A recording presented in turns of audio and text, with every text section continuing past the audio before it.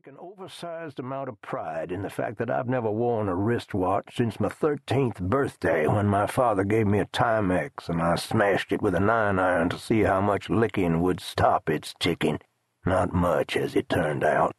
But then airports weren't designed for people like me, a fact becoming more and more obvious as I divide my present between smoking cigarettes on the sidewalk outside and drumming my fingers on the armrests of the chairs inside.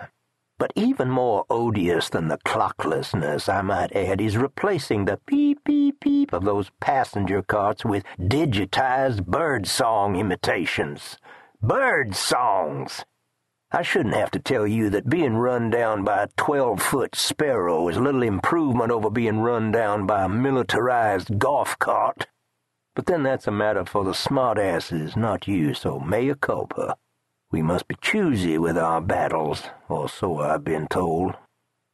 It occurs to me that none of this will do me a bit of good unless I state my particulars, to wit, my ticket, purchased for $392.68, as I've relevantly aforementioned and will continue to mention as frequently as a tap dancer's clicks, is for round-trip passage from New York LaGuardia to Los Angeles' LAX with a 45-minute layover in Chicago O'Hare.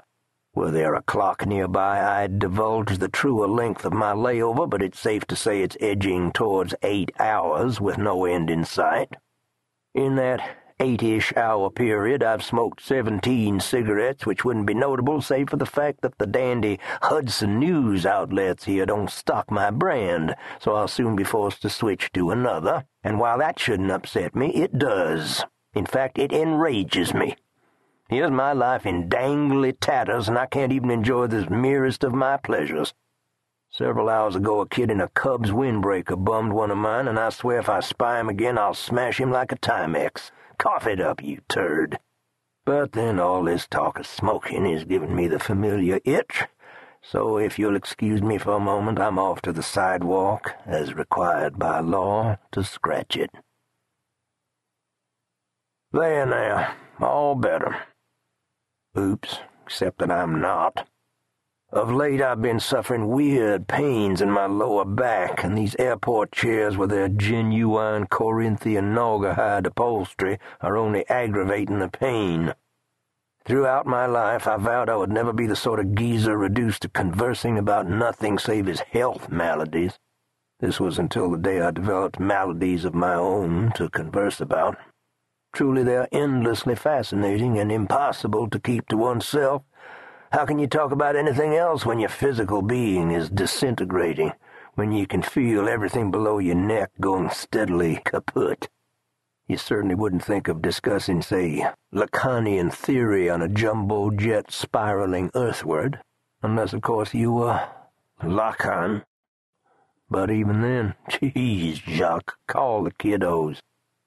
Back when I was drinking, I tended to ignore my bodily malfunctions. Full disclosure, during the later dark years of my drinking, I tended to ignore even my bodily functions. But now they become a kind of hobby for me. I fill my private hours with tender proddings and pokings of my interior organs, in the manner of old women in babushkas examining mushy supermarket peaches.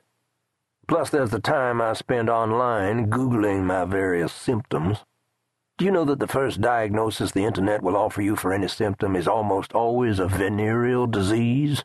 This must be causing acute distress for those hypochondriacal members of our society allowing their genitals to mingle.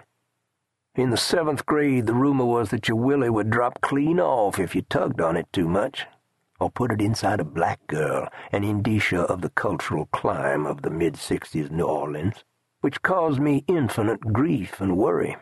The thought of running to my mother with my unfastened manhood in one hand was enough to put me off onanism for several years. The horror! My mother was a crafty sort who doubtlessly would have tried to reattach the poor thing via the aid of a hot glue gun, some sewing thread, glitter, and cut-out photographs from National Geographic, making my private parts look like an elementary school project about orangutans. There now, she would have said. All better. My mother will be 73 next month. I mention this fact since it's not just me.